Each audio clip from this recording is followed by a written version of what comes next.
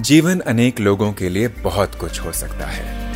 आप अपने जीवन को क्या बनाना चाहते हैं? इस एक्सक्लूसिव स्पॉटिफाई पॉडकास्ट पर गुरुदेव के साथ जीवन जीने की कला की खोज करें।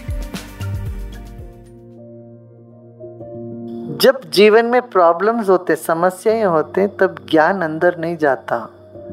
मन के ऊपर का पर्दा है समस्या। इसलिए समर्पण की आवश्यकता है, गुरु की आवश्यकता है। कोई तो है हमारे, वो हमारे साथ रहेंगे जब हमको समस्या आएगी। ये भरोसा रहे,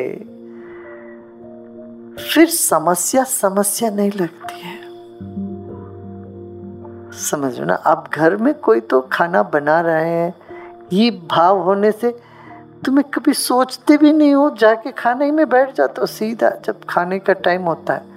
मान लो घर में कोई नहीं, तुम्हें खुद बनाना हो तो पहले सोचने लगते, अरे भाई खाना बनाना है, क्या क्या लेना है, क्या खरीदना है, कहाँ जाना है, 20 बातें सोचनी पड़ती है। सब्जी खरीदूं, घर में ये है कि नहीं है, तो सब्जी खरीदो, सब जाके अरे खाना अभी टाइम पे बनाना पड़ेगा और बच्चों के लिए बनाना पड़ेगा। ये सब कौन सोचता है? जिनको ये पता नहीं कोई है जो बना रहे हैं।